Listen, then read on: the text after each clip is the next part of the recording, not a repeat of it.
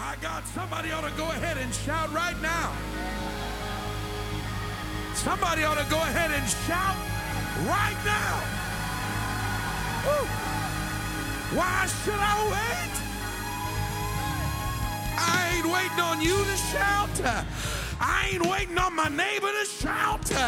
I've got a reason to praise him today. Woo. I remember the story of Moses as he sat on the mountaintop observing the battle that was taking place in the valley below him. And the Bible said that as long as his hands were in the air, that the children of Israel succeeded in victory.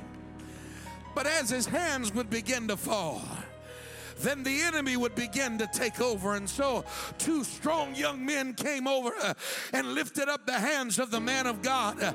And as his hands were lifted, there was no chance of the enemy defeating God's people. How many of you know what the universal sign of victory is?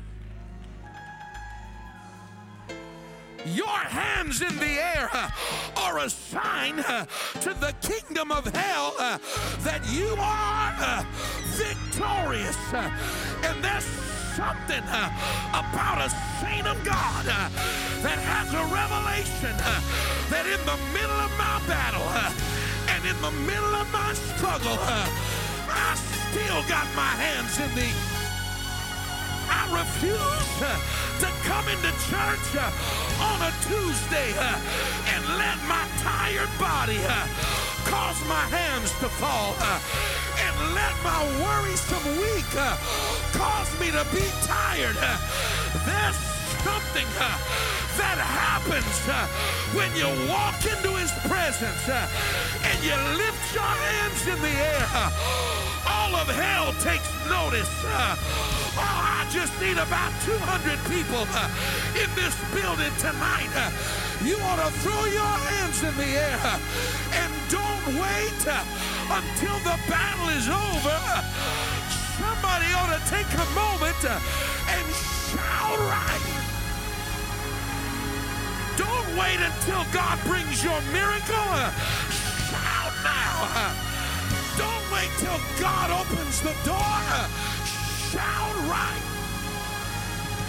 I know it's Tuesday, but I dare somebody to throw your hands in the air and give God a shout of victory in this place. Woo. Come on, get those hands in the air. Get those hands in the air. You see these hands, devil?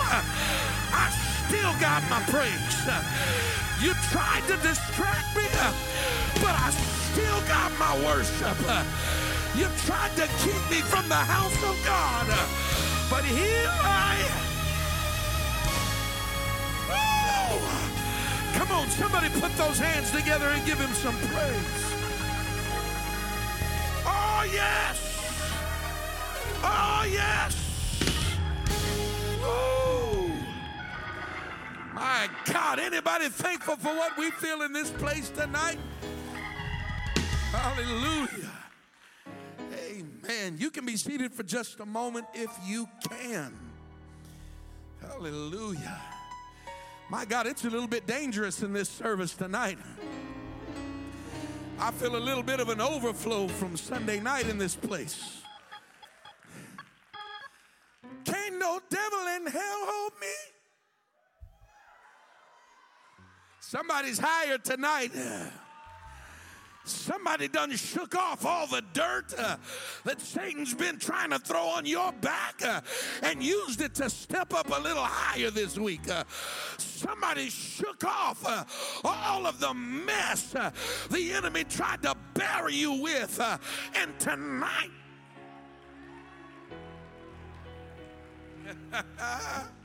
woo, tell your neighbor, cheer up. God's still in control. No. Find the other neighbor, the one that's listening. Tell him, cheer up. God is in control. Don't you know the Bible says that the joy of the Lord is your strength? Somebody will get their joy bucket out tonight. I'm getting some strength in this house. I'm getting some strength in this house. I'm getting some strength in this house. Oh, where do you get joy? Oh, the Bible says the kingdom of heaven is neither meat nor drink, but righteousness, peace, and joy in the Holy Ghost. You ought to just speak in tongues for a few moments and let your strength be restored. You ought to just speak in tongues for a few moments and let the Holy Ghost. Whoa! Yes! Yes! Yes! Yes! Hallelujah! Oh, go ahead, go ahead. Tell your neighbor, excuse me a moment while I fill up tonight. Excuse me a moment while I get my tank filled up real quick. Excuse me a moment while I let the Holy Ghost. You can sit there if you want to. I'll take your blessing. I'll take your miracle. Come on, give it to me. Is there anybody here that came hungry? That came thirsty, that came expecting something? Whoa! Yes! Hallelujah! Y'all supposed to be sitting down. Y'all supposed to be sitting down. Did y'all forget what day it is this week? This ain't Sunday night, it's Tuesday. Woo! My God. Don't play with it. Don't play with it. If you're going to praise him, you might as well do it tonight. If you're going to dance, you might as well do it with all your heart tonight.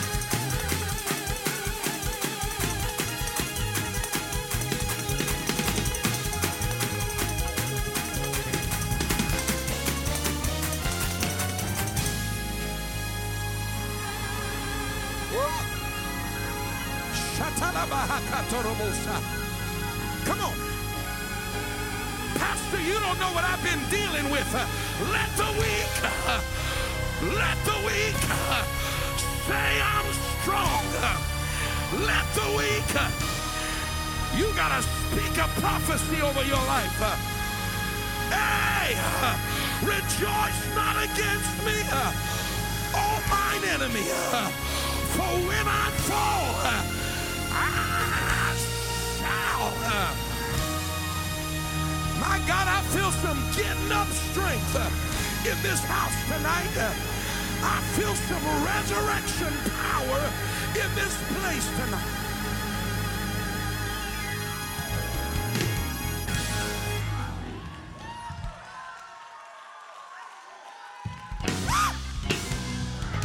Wow! My God, there's a lot of Holy Ghost in this building tonight. Put your hands together one more time and give him a praise. Glory, glory, glory. Anybody thankful for what the Holy Ghost's been doing around this house? So wonderful to have all of our guests in the building. You can just remain standing, run the aisles and dance if you want to, I guess. What a privilege it is to have all of our guests with us tonight. Amen. Would you help me put your hands together one more time and give a great big applause for all of our guests that are in that? We could do just a little bit better than that. Come on. Let them know how honored we are to have them. So excited to have you in the house of the Lord with us tonight. Those that are here in the service, those that have tuned in on our live stream tonight, thank you for joining us. We're so delighted to have you. God's been doing some great things here. Sunday in Port-au-Prince, Haiti, the Holy Ghost fell in a powerful way. Katiana was baptized in Jesus' name, filled with the Holy Ghost. Amen. And then tonight, before the service even started, Shaylin was baptized in Jesus' name and came out of the water speaking in other tongues. And now she got her hands lifted, giving God the praise. Come on, let's put our hands together and thank God for what he's doing tonight. Amen. Amen. I want to say a very quick thank you tonight to all of the incredible people who help to make every church service here an incredible experience. So many people are working behind the scenes and off of the platform in areas that we don't notice, and we simply could not be doing what we do without all of them. And so I want to just say thank you to some of them tonight. I want to say a great big amen. I want to say thank you tonight to Brother Steve Lundy and the entire usher staff for doing such a great job. How many of you thank God for them tonight? Helping to keep things in order from the time people pull into the parking lot. And if you see some guys running around here looking like 007 with earpieces in and a serious look on their face, don't mess with them. They're on a mission. But thank God for them. And then I want to thank God tonight for our First Impressions team and Sister Renee Dominguez, who is the director over our First Impressions team. Would you help me give God a great big thank you, a great big welcome. Thank you, Sister Dominguez. Her and her team do such an amazing job week after week after week. We are in contact with brand new guests and people who come to this church who are just blown away by the love of God that they feel when they walk into this house. That does not happen on accident, but it takes people who are very intentional about making a great first impression on people when they come through the doors. And that some of our saints who, they are coming here, and this is a refuge. And it is not just a smile on a face, but there is something about somebody standing in that lobby who is allowing the Holy Ghost to work through them. They become the hands and the arms of our God. Amen. And so I thank them for doing such a great job. And I want to thank Sister Rachel Vera tonight, who helps organize and run our VIP room for all of our first-time guests. And you don't know this unless you've been a first-time guest since we launched that program, but we do it on Sunday mornings specifically. But all of our first-time guests are ushered into a room that we have prepared that is just first class. And when you walk in there, the ambiance is beautiful, and there are some refreshments laid out in coffee. And every week we have different people and different leaders representing this church that are scheduled back there. First Lady and myself make it a point every Sunday, as soon as we can break from the platform, we head back there, and we get a chance to just welcome all of our guests. And I'm just telling you, there are some amazing things that come out of those interactions, and it gives us a great chance to how many of you know we ought to be doing everything we can to reach the people of our city? We ought to be doing everything we can. And you've heard the old saying before, people don't care how much you know until they know how much you care. And so she does such a great job, her and the team that she has that helps her on Sundays.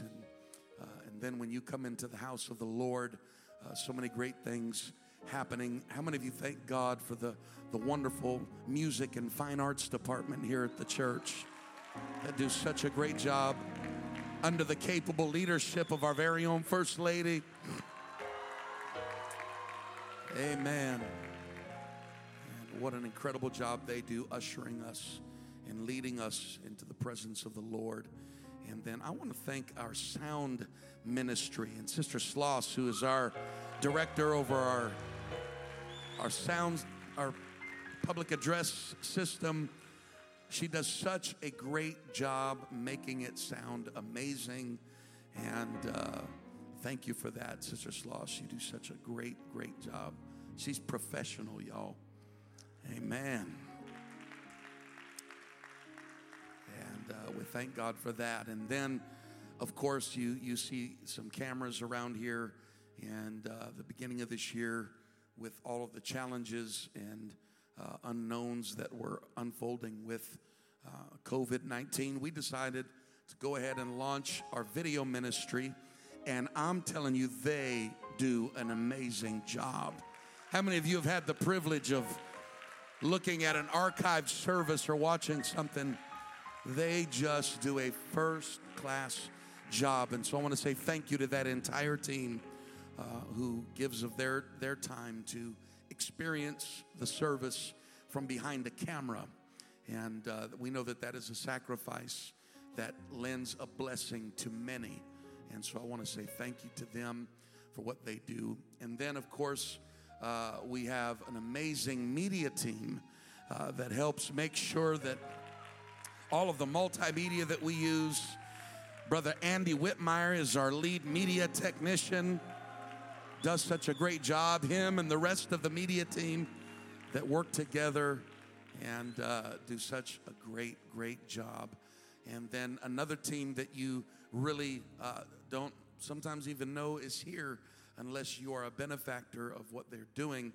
But we have an amazing translation team led by Sister Ramirez. Amen. And every single service is translated into 2 additional languages. We translate every service into Spanish and every service into Creole simultaneously.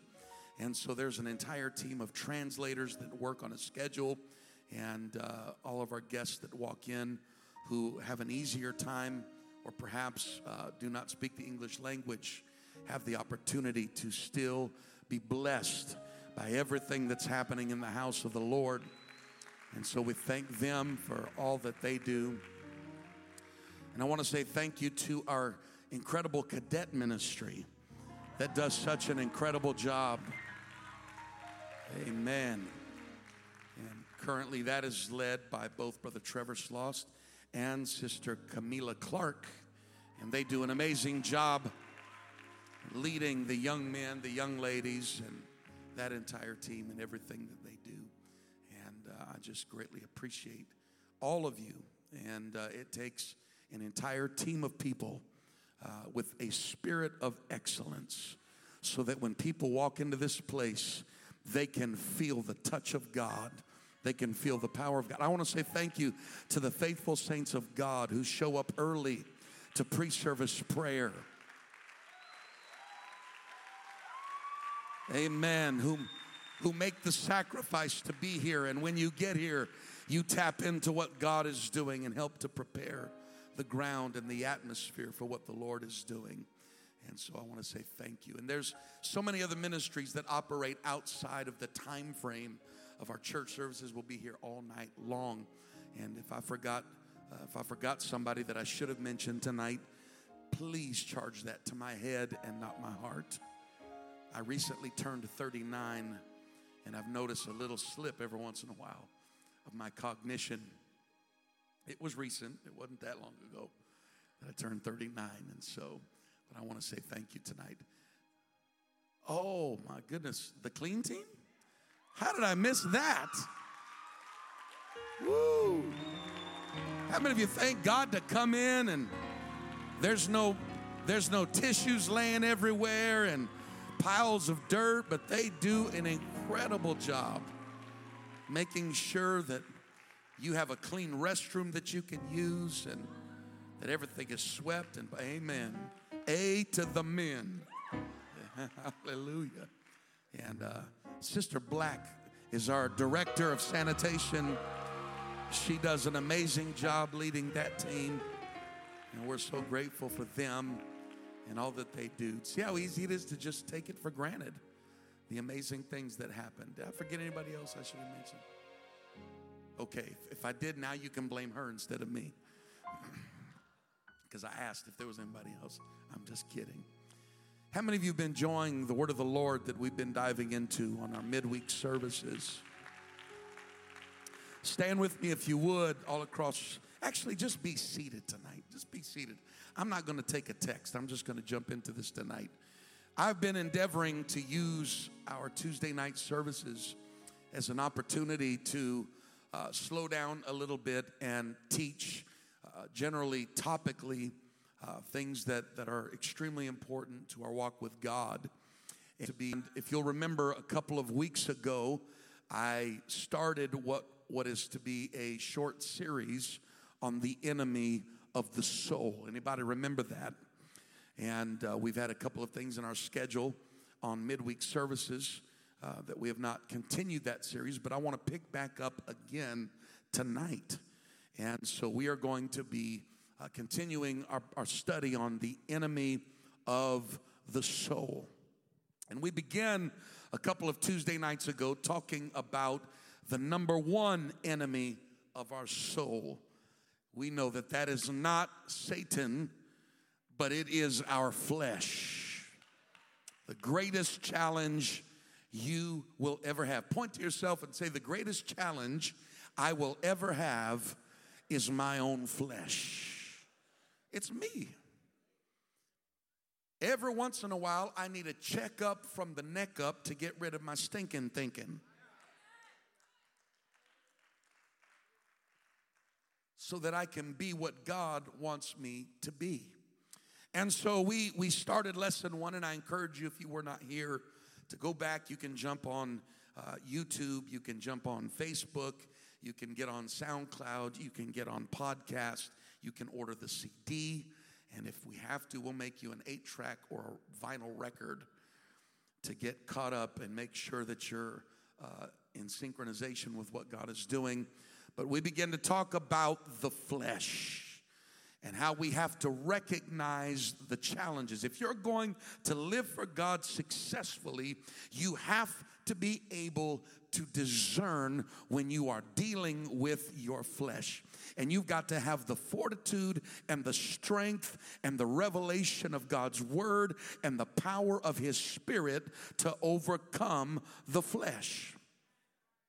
And we took last week and defined some of those parameters, and you'll remember that the word of the Lord tells us that the works of the flesh are these: adultery and fornication and uncleanliness and lasciviousness and adultery, witchcraft, hatred, variance, emulations, wrath, strife, seditions, heresies, envyings, murders, drunkenness, revelings. And then he closes that list and says, and such like. He leaves a wide umbrella to include things that would fall into those categories. And we begin to identify those things. And so how do we contend with the flesh? We have to have a keen awareness that when I received the Holy Ghost, my flesh did not get saved. I got 10 people that are honest in the building. The rest of y'all think those are angels' wings on the back of your shoulders. When I receive the Holy Ghost, I still have to live in this fallen carnal flesh. The Bible says that we have received this treasure in earthen vessels. This Holy Ghost I have is powerful, but I have to contend with the vessel in which it's poured. And so it creates a unique dynamic tension for the saint of God, because we are wanting to walk in this newness of life and live for God and do what's right and do what's pleasing to God. But we have to daily contend with the tendencies of our flesh that are corrupt and do not want to do what God wants us to do. And so while we're trying to go one direction, our flesh pulls us the other direction. And we walk in this constant state of dynamic tension between the influence of our flesh and the work of the Spirit in our life. And it takes discipline. Tell your neighbor, discipline. It takes discipline along with the power of the Holy Ghost and the revelation of God's word to be able to walk in that dynamic tension and contend with the realities and the propensities of our flesh while continuing to do the will of God. Every day doing the will of God. The word discipline is where we get the word disciple. Be a disciple means that you discipline your life. You know what discipline means? Discipline means I want to, but I'm not going to. Discipline. When your dog is disciplined, it wants to jump up on everybody that comes through the door. But it's learned how to discipline itself. When you are sitting at the table and you're trying to eat, he wants to jump up on the table and take the food. Well, just my dog. But he's disciplined. And to be a disciple, you learn how to discipline yourself against the desires of the flesh. Being a disciple doesn't mean that I'm never tempted to do wrong. Being a disciple doesn't mean that I don't ever feel like doing the wrong thing or thinking the wrong thoughts or saying, but it means that the Holy Ghost in me, I've allowed it to create a discipline in my life that when I would get out of balance, I'm able to stay and say, no, I know my flesh wants to think that way, but it's not pleasing to God. My hands want to do that, but I can't do it and violate my love for God. My feet want to walk there, but my mouth wants to say this, but the Holy Ghost in me. And so we walk in this dynamic tension between two worlds. And the Bible is replete with examples of things that show us the challenge of this duality of existence. And so if you're taking notes, write these down tonight, because this is going to be the basis from which we study tonight, is the delineation between these two dynamics and the contrast that the word of the Lord gives us concerning how we live. So first of all, we have two births. We have two births that we have to deal with. Every saint of God has experienced two distinct births in his or her life. One of them is a natural birth, and the other one is a spiritual birth. And with two such experiences, how can we expect anything less than a struggle between them? Let's explore this tonight. Read for me John chapter 3, verses 3 through 7. Jesus answered and said unto him, Verily, verily, I say unto thee, except a man be born again, he cannot see the kingdom of God.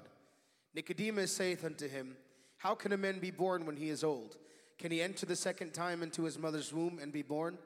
Jesus answered, Verily, verily, I say unto thee, except a man be born of water and of the Spirit, he cannot enter into the kingdom of God. That which is born of the flesh is flesh, and that which is born of the Spirit is spirit. Marvel not that I said unto thee, Ye must be born again. This series of verses is a cornerstone to the apostolic believer. The understanding that, first of all, you cannot even see the kingdom of heaven, much less enter it, without being born of the Spirit. Because you cannot see something spiritual with only a fleshly birth. And so it is the first indicator to us that there is another life. When you talk about the term birth, it is the brand new beginning of a new life. And so no matter where you are in life, when you are born again, tell your neighbor again, there is the beginning of a brand new life, a life different than the one you used to live, a life that contrasts the life that you used to live. This statement was was preposterous to Nicodemus, and so he asks a question: can a man enter a second time into his mother's womb and be born again? And Jesus doubles down on what he said. That which is born of the flesh is flesh. That which is born of the Spirit is spirit. There's a unique understanding here, because nothing spiritual can be birthed out of a fleshly root. That which is born of the flesh is flesh, produces flesh. That which is born of the Spirit is spirit. You cannot expect spiritual fruit from a corrupt tree. And you cannot call the fruit from a corrupted tree spiritual. A spiritual tree will produce spiritual fruit. That which is born of the Spirit is spirit. That which is born of the flesh is flesh. And so there are these two lives that we live. And we live both of them all together in one life. We have to contend with our natural birth. Our birth under the influence of the Adamic nature. And we'll get into that in just a moment. And then our spiritual birth. And we have to understand that we walk in both of those two things at the same time. And as we live for God, this is where this dynamic tension begins to take place. Because we are born with a carnal nature that from the original sin of Adam is totally corrupted. But when we receive the Holy Ghost, God empowers us to live a new life. Be careful about calling people who are trying to get control of their flesh hypocrites. Because there's not a person under the roof of this building that doesn't have moments where you struggle in that dynamic tension. Be careful to label people in a moment of weakness,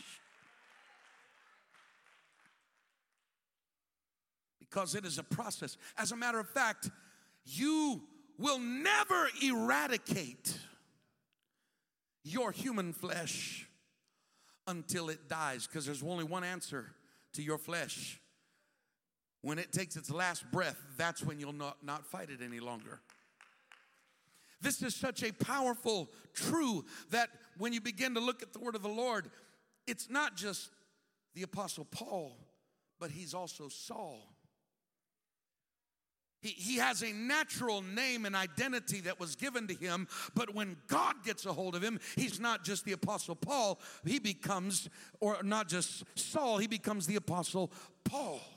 But Paul still has to deal with Saul.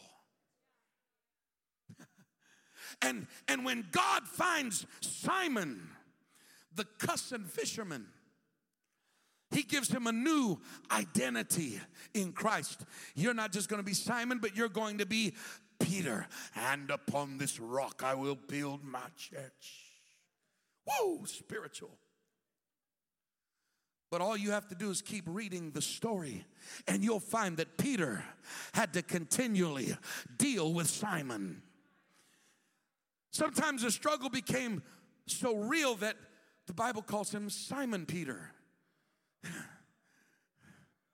So sometimes it's hard to tell which version of you are you right now. Oh, I know none of y'all sitting in here tonight. Are you being Simon right now? Or are you being, I'll just call you Simon Peter. Because there is this tension that happens where you're trying to be what God wants you to be, but you're dealing with this carnal nature that you've been born into. Thou shalt no longer be called Jacob.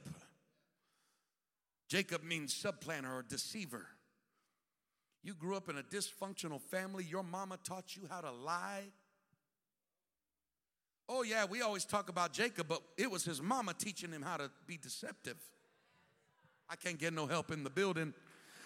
Sometimes when you find kids that got problems, all you got to do is look at the tree they came off of. I can't get no Holy Ghost help in the building tonight. And it wasn't just his mama. I mean, if you want to keep stuff, his Uncle Laban was a trickster. Worked for 7 years to marry one of your girls, and then you put a different one in the bed. Now, I haven't worked all the details out on that yet because I don't understand some things. That's one of those questions I'm going to ask the Lord one day. But he took advantage of his own nephew. And then work another 7 years and then try to take advantage of a cattle deal. And so you wonder where Jacob, why they called him a deceiver. Well, he learned it somewhere. His mama teaching him how to get the birthright. Just go in there and you're going to fake like your voice is your brother's. And then if you'll put a little bit of fur on your hand, dear God, have mercy. Learning how to be a trickster. But when God gets a hold of him across the ford Jabbok, thou shalt no longer be called Jacob, for as a prince hast thou power. That's how I hear it in my head anyway. Hast thou power with God and with men. You know, the conversion moments are always so powerful. The moment of Holy Ghost infilling and that new moment of beginning. There's something about a brand new beginning that's invigorating. That's why you can't match the intensity of a brand new convert who really gets a hold of God. There's something powerful and invigorating about it. That brand new life. Oh, but give it just a while. He has to contend with Jacob. The dual tension. Am I Jacob or am I Israel? God, you said that I would no longer be called Jacob, but over and over again, they said the God of Abraham, Isaac, and so we have to deal with this. And you could put whatever name you want to put on yourself. But you've got to deal with the old you and the you that God has called you to be.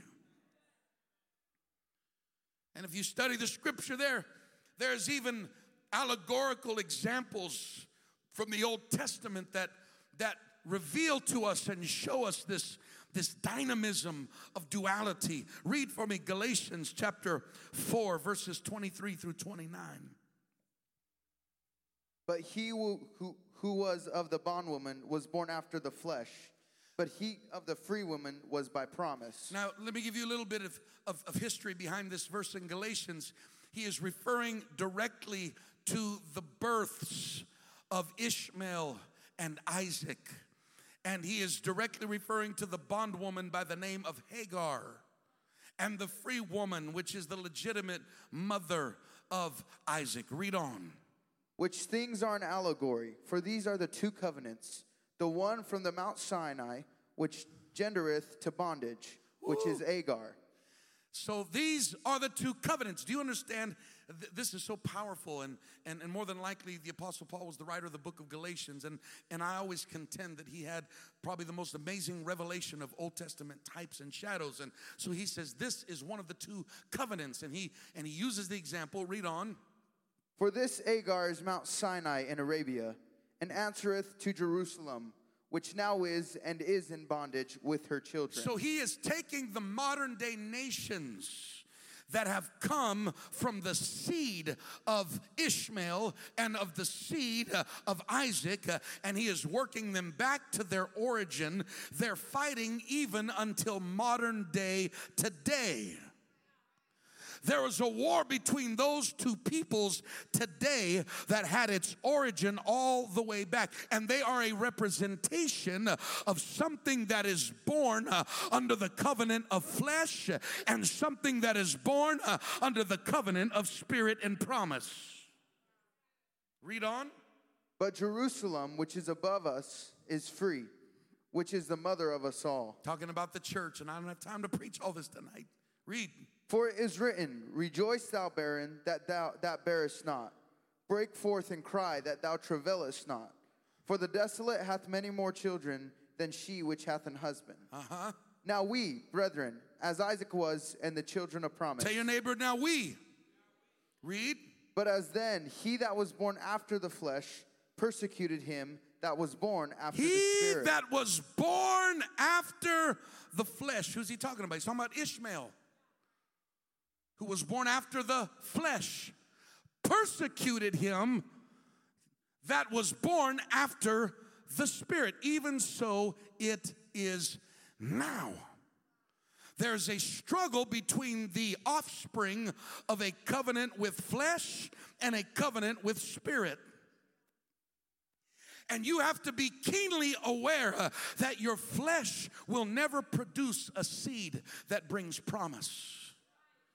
When you follow the desire and the passion and we use the word lust and we automatically sexualize that term. But lust is simply a raw term for desire. It could be your desire to do what you want to do.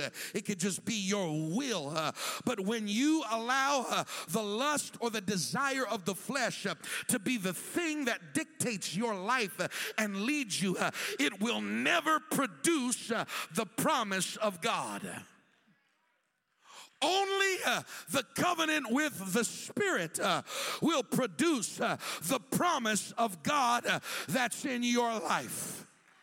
And there is always a temptation. I may not even finish this. We may have to do lesson 3. There is always a temptation as you try to live for God to cave in to the one instead of the other. And to do what you want to do instead of what God says to do. To do what appeals and satisfies the flesh instead of crucifying the flesh and obeying the truth of God's word. You see this fleshed out in the relationship between Abraham and Sarah and the promise of God, because he tells them, I'm going to give you a child that is going to be a promise and a miracle from me. But unbelief caused them to try to produce in the flesh what could only be produced in the spirit. I have found that a lot of times people struggle with their carnality is due to a lack of faith in their life. They fall into a season or moments of unbelief, and they become discouraged. And so in a moment of discouragement, they begin to operate in carnality. Abraham believed God, but Sarah laughed. Her laugh was a laugh of unbelief. I don't think it's ever going to happen for me. Ooh, I feel the Holy Ghost. It's too late in life.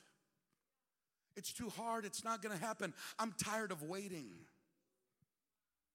I'm tired of just following all these God said and what God. When is it ever going to be my turn? Well, I guess if it's going to happen, I'm going to have to do it myself and help God. That is a work of the covenant of the flesh. That's exactly what Galatians is using to give us this example. And so here's what is spawned. Here is part of the carnal thinking of the carnal man. Have you ever heard the old adage, the end justifies the means? I get worried when I hear apostolics begin to talk like that, because it is a death deception from hell. The idea of the end justifies the means that as long as the ending and the motive of the ending is right, it doesn't matter how I get there. Do you know where that phrase became popular? It became popular by a 19th century Russian revolutionist by the name of Segev. And it came from a political theory called, what's the word I'm looking for? Consequentialism. And consequentialism says that as long as the end result is moral, God said I needed to have a baby. As long as we get to that end, it doesn't matter how I get there. This is very close cousin to the idea of situational ethics. the idea that right and wrong is really fluid depending on your particular circumstance. In other words, what's right for you and everybody else is not necessarily right for me based on my struggles and my thoughts and my opinions. And when you start following into that slope where you allow your own humanism to become the guiding force and the GPS system of your life, you are in covenant with flesh.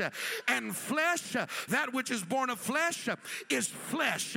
Your flesh will never produce the promise of God. I hope you're listening to me tonight. Don't tune your pastor out.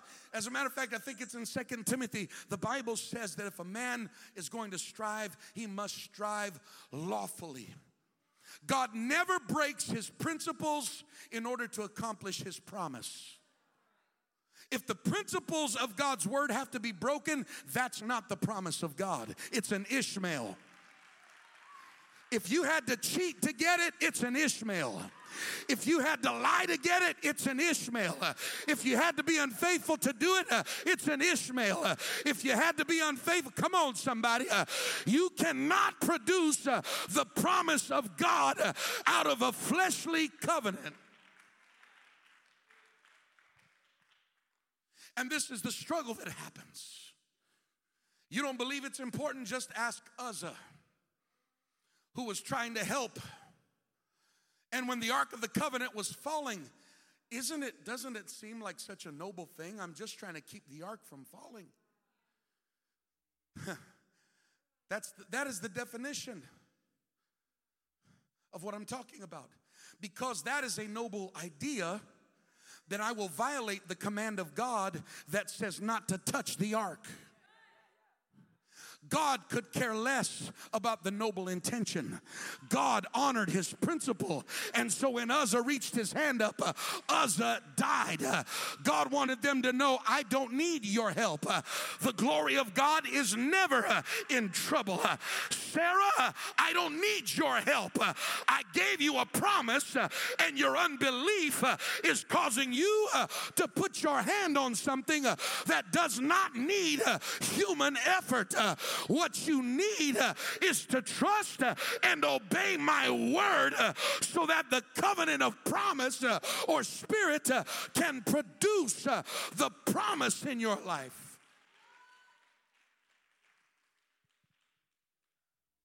And so this becomes part of you learning how to live for God. And I'm amazed at how many people will live for God for years and never get this revelation.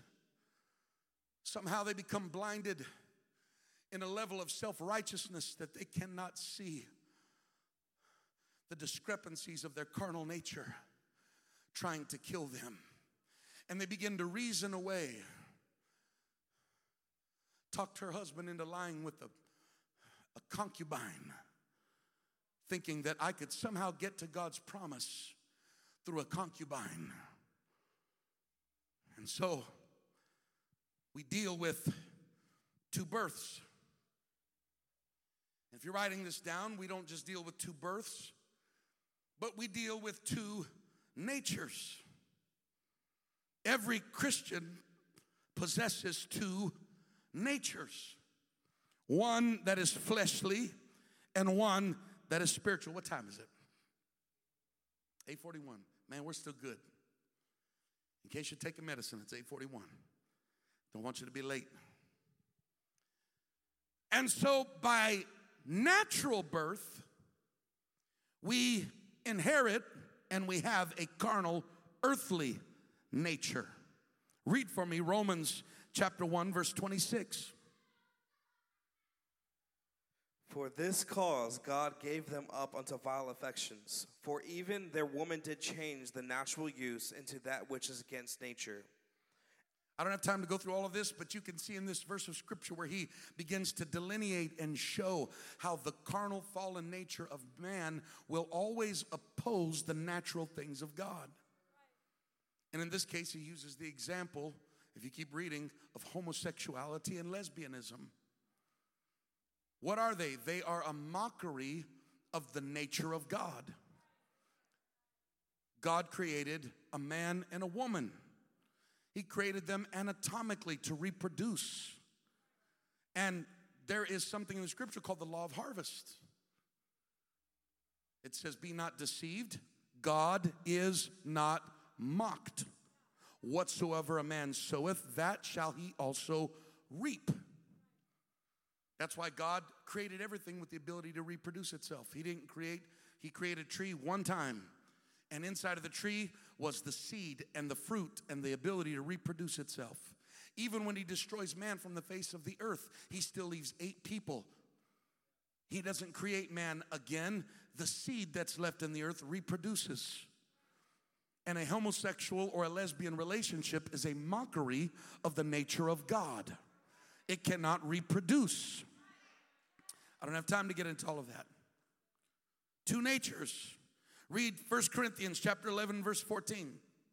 Doth not even nature itself teach you that if a man have long hair, it is a shame unto him? Read Ephesians chapter 2, verse number 3. Among whom also we all had our conversation in times past, in the lust of our flesh, fulfilling the desires of the flesh and of the mind, and were by the nature the children of wrath, even as others. In Ephesians chapter 2, he is speaking from a position of testimony. Whom also we had our conversation in time past in the lust of our flesh. When I get the Holy Ghost, I don't talk the way I used to talk. I don't have the same kind of conversations that I used to have. Can I just stop here for a moment? I don't tell dirty jokes like I used to tell before I got the Holy Ghost. Let me broaden it out a little bit. I don't gossip about people like I used to in the world. When I get the Holy Ghost, my conversation changes.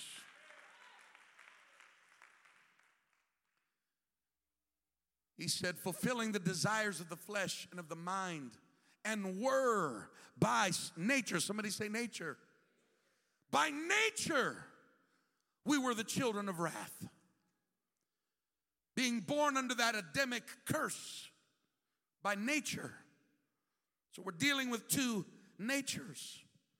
But because we have been born again, we are now made partakers of the divine nature. This is the original nature in which God intended for humanity to live under. Read 2 Peter chapter 1, verse 4. Whereby are given unto us exceeding great and precious promises, that by these ye might be partakers of the divine nature, having escaped the corruption that is in the world through lust. We become partakers of the divine nature. Tell your neighbor, divine nature. Having escaped the corruption that is in the world through lust. So we have 2 births, we have 2 natures, and we have, write this down, 2 walks. We have 2 walks. And in context with Scripture, to walk means to order one's behavior or conduct. As you begin to live for God, you will constantly be presented with 2 roads. One of them rise to meet you.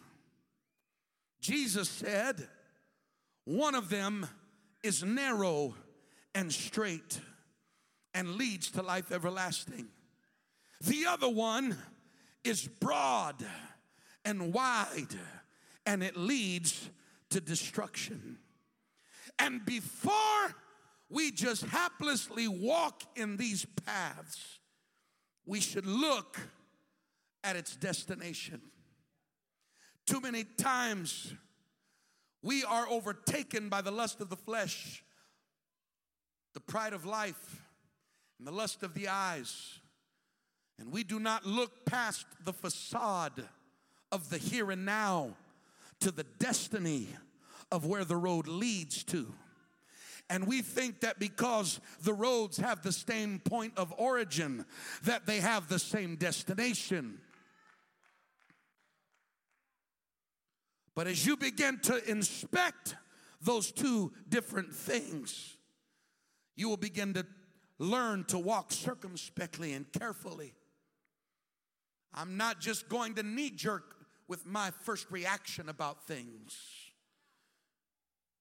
One place, the book of Proverbs says that there is a way. Some transliterations say a pathway that seemeth right unto a man. I looked at it, I contemplated, I did the math, I figured it all out, and it seemeth, there is a way which seemeth right unto a man, but the end thereof are the ways of death. That tells me that our carnal nature has a propensity to consider the beginning of a thing and not the ending of it. And so there are two walks. We can walk in the flesh, or we can walk in the Spirit. Each of them have consequence to them. One with the consequence of blessing from God, the other with the rewards of iniquity. Read for me Romans chapter 8, verses 4 through 8. That the righteousness of the law might be fulfilled in us, who walk not after the flesh, but after the Spirit. For they that are after the flesh do mind the things of the flesh, but they that are after the Spirit, the things of the Spirit. For to be carnally minded is death, but to be spiritually minded is life and peace. Because the carnal mind is enmity against God, for it is not subject to the law of God, neither indeed can be. So then they that are in the flesh cannot please God. They that are in the flesh cannot please God. We have to become adept at inspecting fruit, because too many times we are opening ourselves to influence without inspecting the fruit that's coming from that source of influence. And we cannot open ourselves up to direction from carnal sources, because a carnal source will never lead you in a spiritual direction. I don't care how good it sounds, it's anything carnal is going to sound good to your flesh. I got 10 honest people in the building. Rebellion sounds good to your flesh. Self-will sounds good to the flesh. And if you're carnal, it will be attractive. But when you begin to walk down that road, it leads to destruction. Read Galatians chapter 5, verses 16 through 17. This I say then, walk in the Spirit, and ye shall not fulfill the lusts of the Walk flesh. in the Spirit, and you won't fulfill the lust of the flesh. People who are fulfilling the lust of the flesh are not walking in the Spirit. Did y'all catch that deep revelation there? Really hard to understand revelation. Read. For the flesh lusteth against the Spirit, Yes. and the Spirit against the flesh. Yes. And these are contrary the one to the other. Right. So that ye cannot do the things that ye would. Uh-huh. But if ye be led of the Spirit, ye are not under the law. So this is a powerful concept. We have two walks. And every day as I'm walking, I've got to be careful about where I'm putting my feet. Am I walking in the path of carnality, or am I walking in the path of spirituality? When I come to the fork in the road, what signs am I reading? What voices am I allowing to speak direction into my life? Am I taking cues from spiritual sources or from carnal sources? The problem with these things is that sometimes the destination can take a long time to get there. And a wrong path can look like a right path until you get to the wrong destination. And if you're not careful, you'll observe people on the wrong path and think, well, look, they're still happy. Well, look, they're still blessed. Well, look, they're still praising God. They haven't got to the destination of the road they're on. And the Bible says, judge not a matter before its time. The Holy Ghost will talk to you before the destination. If you walk in the Spirit, you won't fulfill the lust of the flesh. The Holy Ghost will talk to you and say, no, that's not a good idea. The Holy Ghost will talk to you and say, you better let that go in one ear and out the other. The Holy Ghost will talk to you and say, you probably shouldn't be spending time over here right now. The Holy Ghost, if you allow it to, the Bible said in Psalm 23 that He leads me beside still waters. In another place it says He'll lead me in paths of righteousness for His name's sake. But in order for Him to lead, you've got to be listening to godly influence, not carnal influence. Tell your neighbor, 2 walks. You still with me tonight? We deal with 2 births, 2 natures, 2 walks. And then we deal with 2 laws. 2 laws. Now, in the context that we're speaking tonight, we are not talking about a law as in a decree or a rule. We are talking about a law that governs the realities of the life that we live in. For example, Newton's law of motion. Is that right? Is he the one that did the law of motion? Every action has an equal and opposite reaction, all of that stuff. Those are laws of physics, that this is the way it is, whether you understand it or don't understand it, whether you like it or don't like it. The law of gravity. I don't care if you want to jump off the top of the roof and think you can fly. I don't care how much you believe you can. I believe I can fly. Ooh, yeah. Well, go ahead with your bad self. The law of gravity will not stop because of you. The law of, what's another good one? What's the law, Albert Einstein? E equals mc squared. The law of relativity. Energy equals mass squared by the speed of light. Is that right? The E mc squared, something? It's been a long time. That's a law whether you understand it or don't understand it. Now, it would help you to understand some of these laws. It'll keep you from killing yourself. I don't jump off of this platform right now because I understand the law of gravity. But it blows me away at the people who try to live for God and ignore the laws of God and think that you can survive spiritually and ignore God's laws. There are laws that govern the kingdom of God. And if you don't respect them, you'll die. Spiritually, you'll die. I don't care how mad you are at your brother or sister or justified you feel. I don't care. The law are the laws of God, and they are perfect. The law of the Lord is perfect, the Bible says, converting the soul.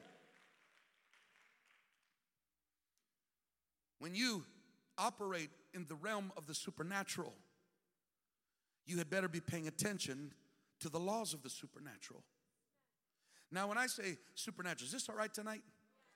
What time is it? 7 o'clock. It's 7 o'clock somewhere. Yeah, y'all smiling right now. Let me preach another hour and watch. I won't be able to buy an amen for $100. There are laws that govern. Now, when I use the term supernatural, we automatically spiritualize that, and we can and we will. But let me get you to think first in the natural. The word supernatural is a compound word. Super, which simply means beyond. Natural, which means nature, the laws of nature. So supernatural just means something that goes beyond the boundaries of nature. When you get in an airplane and fly, that's supernatural. We weren't designed to fly. We don't have wings and feathers and jet packs built into our shoulder blades. So when we fly, that's a supernatural. It exceeds nature. Somebody discovered the equation of thrust, and you have to have 2 times the level of thrust to the weight of the object in order to create lift, I think. I don't remember all that. Smart people will. But it's supernatural. But you know what? If you're going to successfully navigate in the arena of the supernatural, you had better know the laws of the supernatural. Huh, Sister Juana Lee? You spend a lot of time in those airplanes. You trust that the people in the cockpit understand the laws that govern that dimension of the supernatural. Because if they don't, you're going to get killed.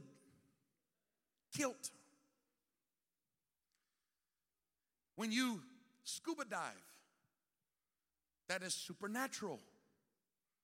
We're not designed to stay under the water. We don't have gills. We have lungs. You can hold your breath for a moment, but to stay under for a prolonged period of time, that is supernatural. I'm a certified scuba diver. And 99% of becoming certified was not in the water with scuba gear on. It was studying books and understanding the laws that govern aquatic activity. And if you ignore those rules and you just come from 60 feet down up to the surface really quick and you don't understand, Brother Sloss scuba dives, and you don't understand all that, you're going to die. And there are laws that govern the supernatural that if you ignore them in trying to live for God, you will die. For example, one of those laws is the law of submission and spiritual authority. It's a law of God whether you like it or don't like it. It's God's way whether we like it. Your carnal man is not going to like it. There's 2 laws that compete. And so if you decide that you're going to ignore the laws of submission in your life and embrace rebellion, which is the antithesis of submission, spiritual death will inevitably come to you. It may not happen immediately. The destination isn't always a 5-minute journey. But if you ignore the law long enough, it will lead to destruction. Just ask King, what's his head? Saul. See, I got too many biblical names running in my head tonight. Who thought that he could operate outside of spiritual authority. Why? Circumstantialism. The means to an end. Oh, there needs to be an offering taken. Well, I'll get it done. He bypasses the whole protocol of spiritual authority in his life. And when the man of God confronts him, he says, well, the end justifies the means. It had to get done. Why not me? Because God doesn't break protocol in his law. God doesn't break his own laws. And Saul persisted over and over and over. He would not listen. He would not submit. He was going to do things his way. And you know what? God rejected him as king. And the prophet said, the way you've torn the cloak of my garment, God has snatched the kingdom from your hands. And you want to know what happened the next day? Guess who was sitting on the throne? King Saul. And guess who was sitting on the throne the next day? King Saul. And the next week and the next month. God will fire you and let you keep coming to work.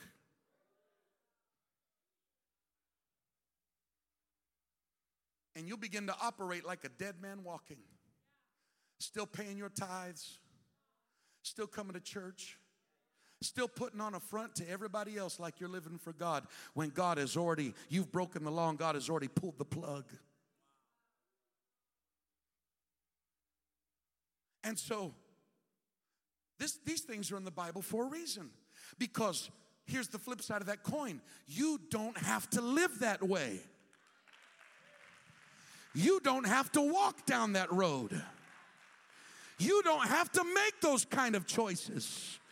All you have to do is learn to walk according to the Spirit, and you will not fulfill the lust of the flesh. Tell your neighbor 2 walks. Tell your neighbor 2 laws. Can I keep preaching for a few moments? Write this down if you're taking notes. You have to have a revelation of 2 fathers.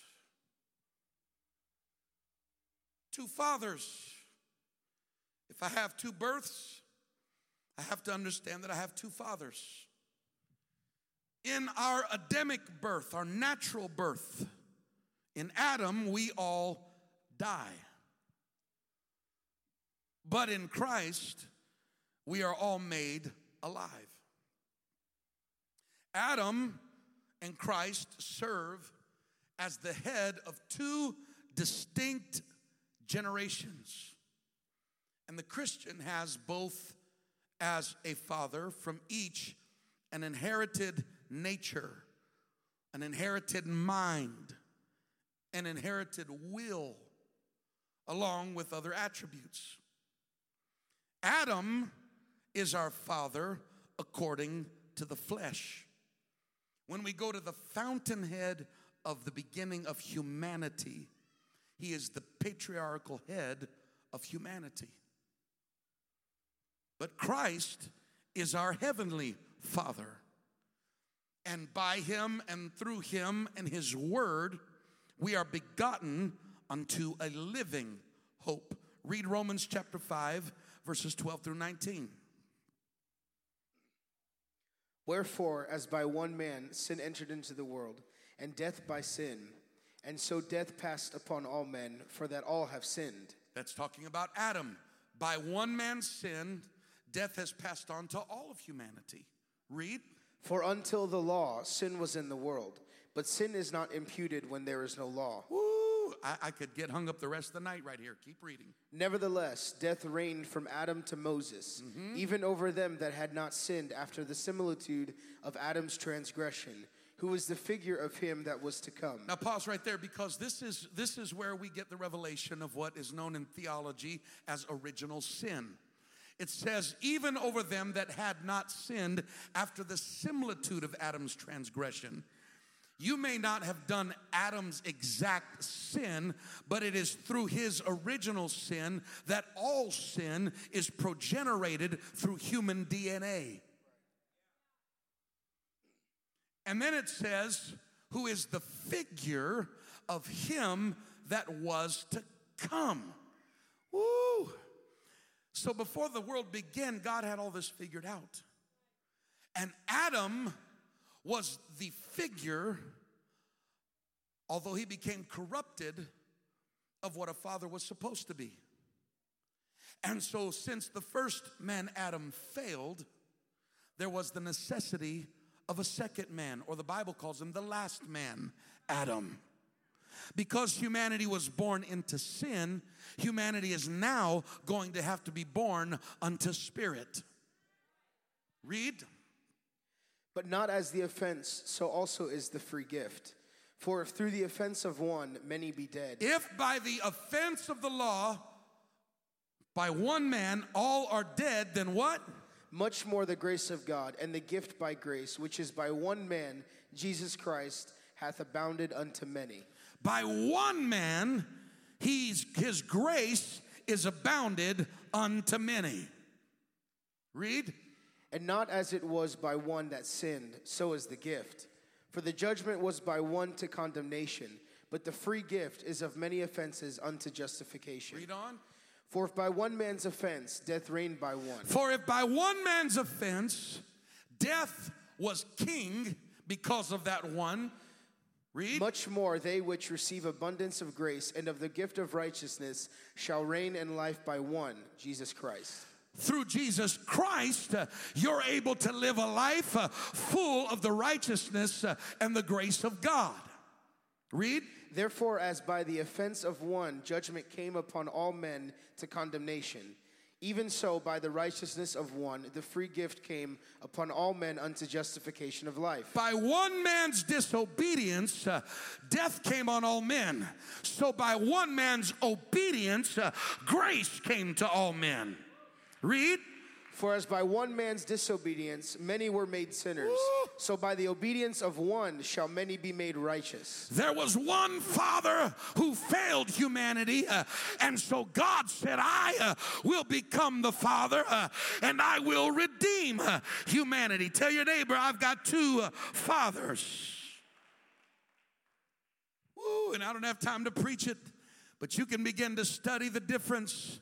The Bible calls one the first man Adam, and he calls Jesus the last man Adam.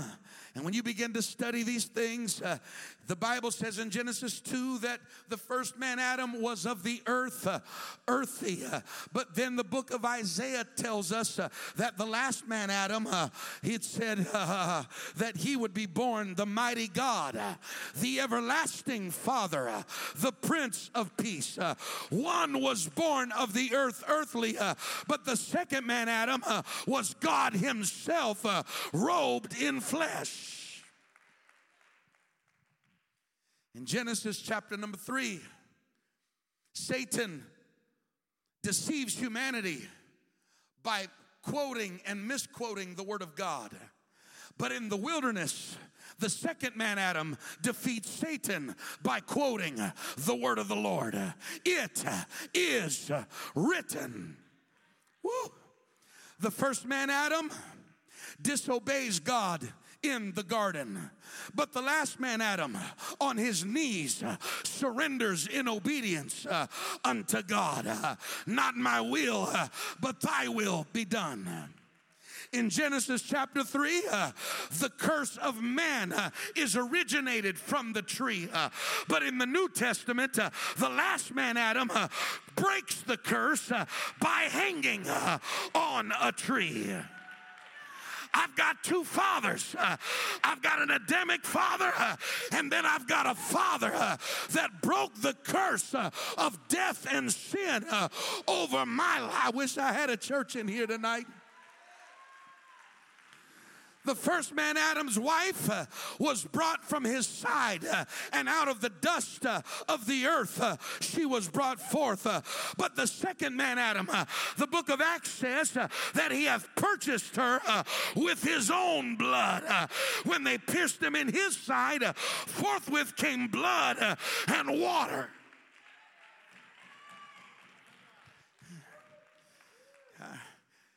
We can't stop there. We will never leave tonight. Tell your neighbor, two fathers.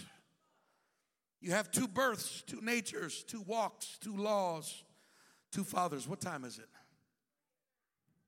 9:10. How many of y'all give me 5 more minutes? Raise your hand. 5, 10, 15, 20, 25, 30, 35, 40, 45. I'm good. I got at least an hour. Two minds. I have to contend with two minds.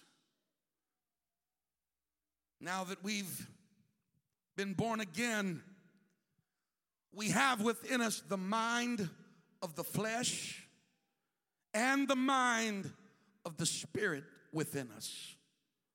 The intellect, the wisdom, and the knowledge of both seek to direct our path.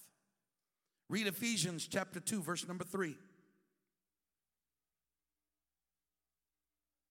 Among whom also we had our conversation in times past in the lusts of our flesh, fulfilling the desires of the flesh and of the mind, and were by nature the children of wrath, even as others.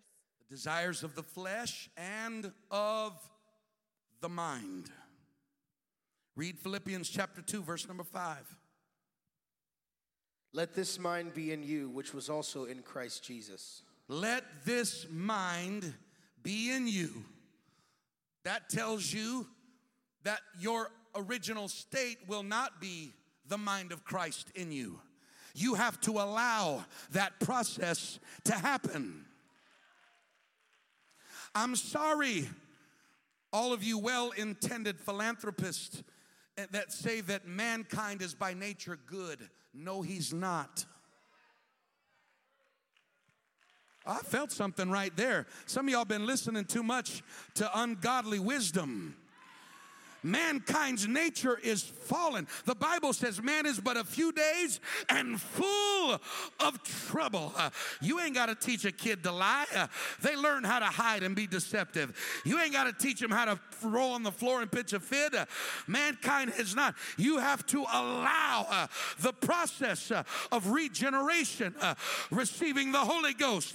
You have to allow the mind of Christ to be in you. And when that mind of Christ is in you, there is a competing mindset that you constantly have to deal with. Your mind is shaped both by the fallen Adamic nature and by the way you're raised and the experiences of life. And when you come to the altar, you know what you drag with you? I'm going to make up a word here, all of the historicity. See, I told you ahead of time I'm making it up, so it's okay. Of who you are. Some of it good and some of it evil. Oh, yeah. There's things that Mama and them taught you that defies the laws of God. There's ways of thinking that you grew up in your culture that are in direct opposition to God's way of doing things. And if you're going to be what God wants you to be, you've got to go through the process of divorcing yourself from those things that are contrary to the Word of God. Somewhere your identity has to quit lying in your family tree, and it has to become part of Calvary's tree. Somewhere you've got to denounce the Adamic father, and you have to ascribe your posterity to your heavenly Father. I know you watched your mama 2 snaps and a twist, can't touch this, everybody, every time she got mad. But that ain't the Holy Ghost. The Holy Ghost wants you to learn how to have grace. The Holy Ghost wants you to learn how to bless them that curse you, how to love them that hate. Oh, I can't buy an amen for $100. What you got to do is get the mind of Christ in you, who they slapped him on the cheek and he turned and gave them the other cheek, who stood on a cross and said, Lord, forgive them, for they know not what they do. I'm sorry. I know you watched your aunts and your grandmama hold grudges against people for weeks and months and years, but that's not the Holy Ghost. That's not the mind of God. That is the carnal mind. And if you're going to make it to heaven, somewhere you've got to find an altar and let the Holy Ghost grab a hold of your mind and change the way that you think.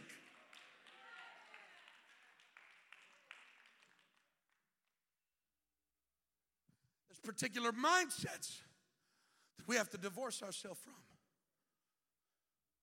I know Mama taught you that the way to get a man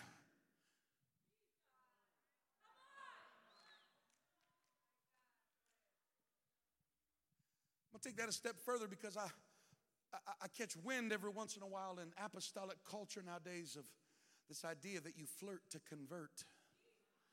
That's a lie from hell. You don't flirt with the world. Bible says to come out from among them and be ye separate, saith the Lord, and touch not the unclean thing. I can't get no Holy Ghost help. All that is a road that seemeth right unto a man, but the end thereof are the ways of death. I know you got grand plans. I know you got big ideas that you're going to change her. You're going to change him. But the devil is a liar, baby. If God can't change him, who do you think you are? If the Holy Ghost can't change him, what do you think? Oh, come on, somebody. You might get God mad at you when you step in and interrupt how God's trying to work in their life. There's these mindsets. I know, sir, you watched your daddy do things a certain way. But when you get the Holy Ghost, God's going to teach you a new way. He's going to teach you how to love your wife. He's going to teach you how to spend time with your children instead of sitting on a video game for hours and hours on end while your family is destitute and void of their father's presence. Oh, come on, somebody. When I was a child, I spake as a child. But when I grew up, I got rid of childish things.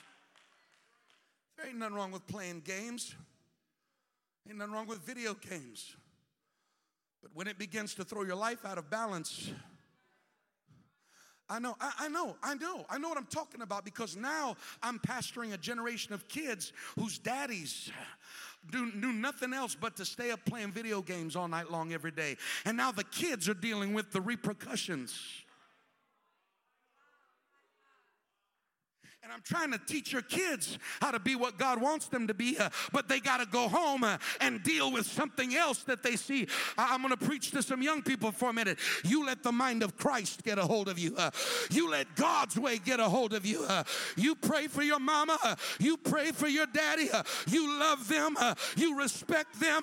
But baby, you go in your bedroom and you get on your knees and you find a place with God and let Him get a hold of you and let Him put a call in your life and let Him lead you into destiny and greatness.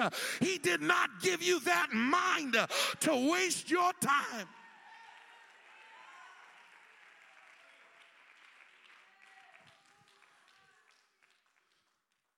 I know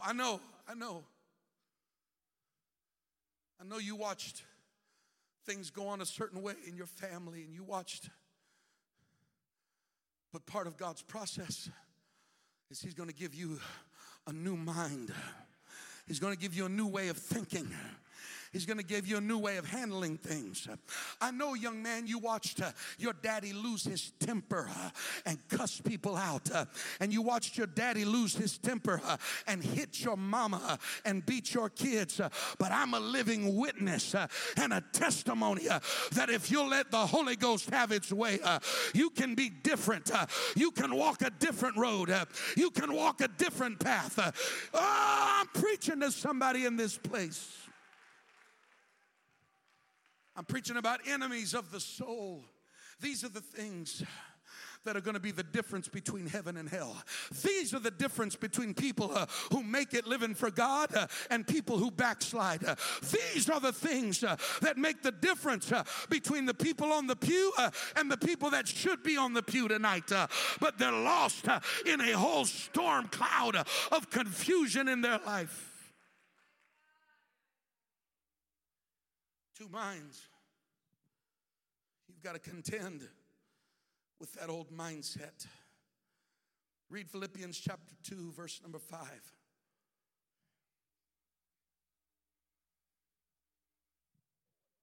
Let this mind be in you, which was also in Christ Jesus. We already read that, Colossians 2 and 18. Let no man beguile you of your reward in a voluntary humility and worshiping of angels, intruding into those things which he hath not seen, vainly puffed up by his fleshly mind. Vainly puffed up by his fleshly mind. I don't have time to preach all this. 1 Peter chapter 1, verse 13. Wherefore gird up the loins of your mind, be sober, and hope to the end for the grace that is to be brought unto you at the revelation of Jesus Christ. Wherefore gird up the loins of your mind. I hear a lot of talk from people about having an open mind. And I understand the sentiment. I get it. You ought to be approachable. You ought to be able to listen. I understand all of those things. But when it comes to the principles of God, they are not open for discussion. When it comes to the truth of God's word, it is not up for debate. I'm sorry, I don't have room in my thinking. It is not debatable. I don't care about your opinion. I don't care about my opinion. There's only one thing that is going to be the final arbiter of truth on that day. It's going to be this word. And so I gird up the loins of my mind. If it doesn't line up with this book, I'm sorry. I'm not embracing your ideology. I'm not taking your suggestion. I'm not accepting your request. I'm going to live my life based on the principle of this word.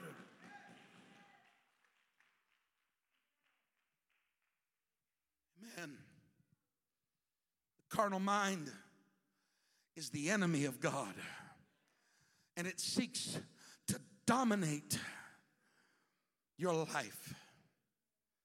Spiritual mindedness brings life and peace. Read for me Romans chapter 8, verses 6 through 8. For to be carnally minded is death, but to be spiritually minded is life and peace. This goes back to the laws of the Spirit. To be carnally minded is death. That's the end of the road of carnal thinking. Spiritual death, and sometimes physical. But to be spiritually minded is life and peace. Is there anybody in this building that you want to experience life and peace? If that's what you want to experience, somewhere you're going to have to contend with your carnal mind that does not want to surrender to the will of God, that does not want to subject itself to the law of God.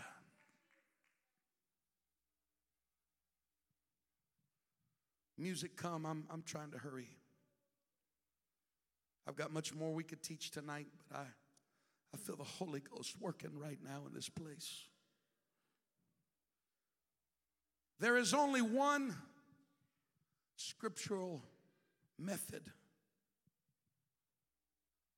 for controlling and taking dominion over the flesh. The Bible is concise and very clear on how we are to handle this enemy of the soul. Though unpleasant in method, it is very successful. The Bible tells us that we are to crucify the flesh in order to be alive unto God. Crucifixion was a cruel means of death. It was frowned on by both God and humans. It was reserved as fatal punishment for only the absolute worst dregs of society.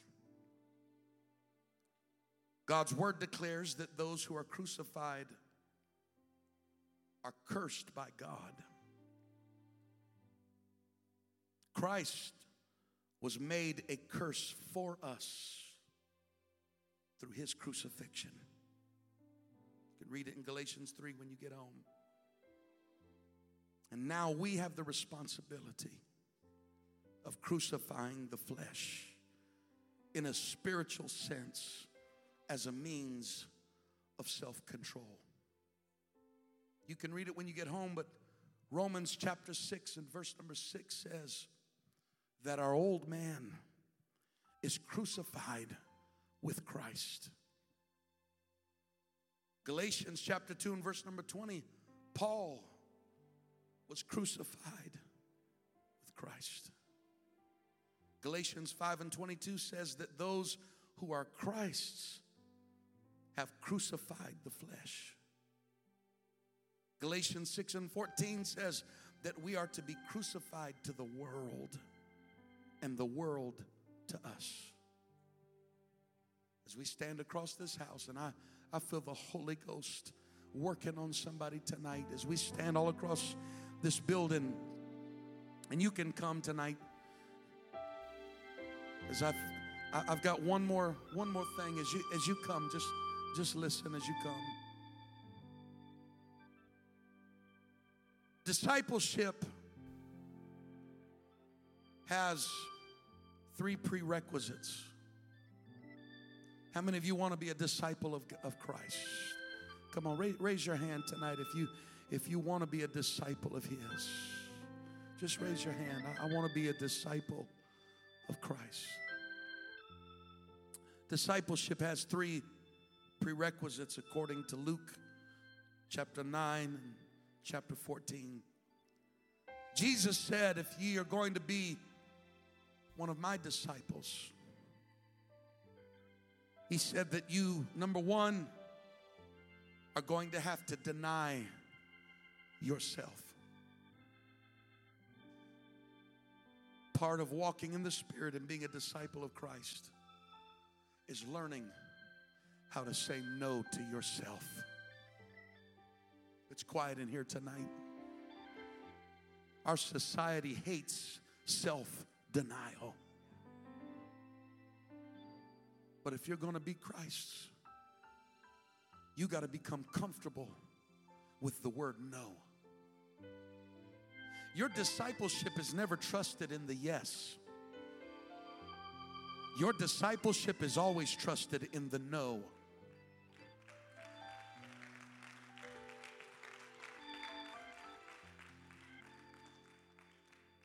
If any man be my disciple, let him deny himself.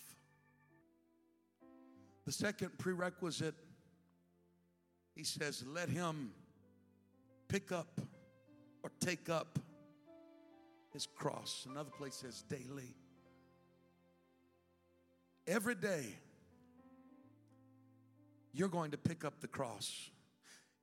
Your friend can't pick it up for you. Your BFF can't live for God for you. I'm all about BFFs, but your walk with God had better get past your BFF.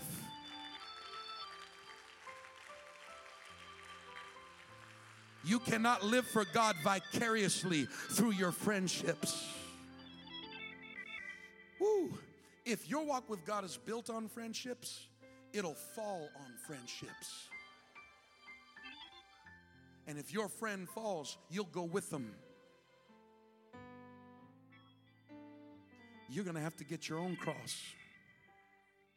You're going to have to make your own commitment every day to God. I don't care what nobody else is doing. I'm picking up this cross again today. The symbol of Christianity is not a crown, it's a cross.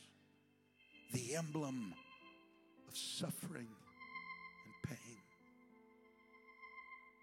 You can't be a disciple without pain. You can't be a disciple without being lied on. You can't be a disciple without learning how to be spit upon and castigated. The cross wasn't about the easy times. The cross was the culmination of the pain and the struggle.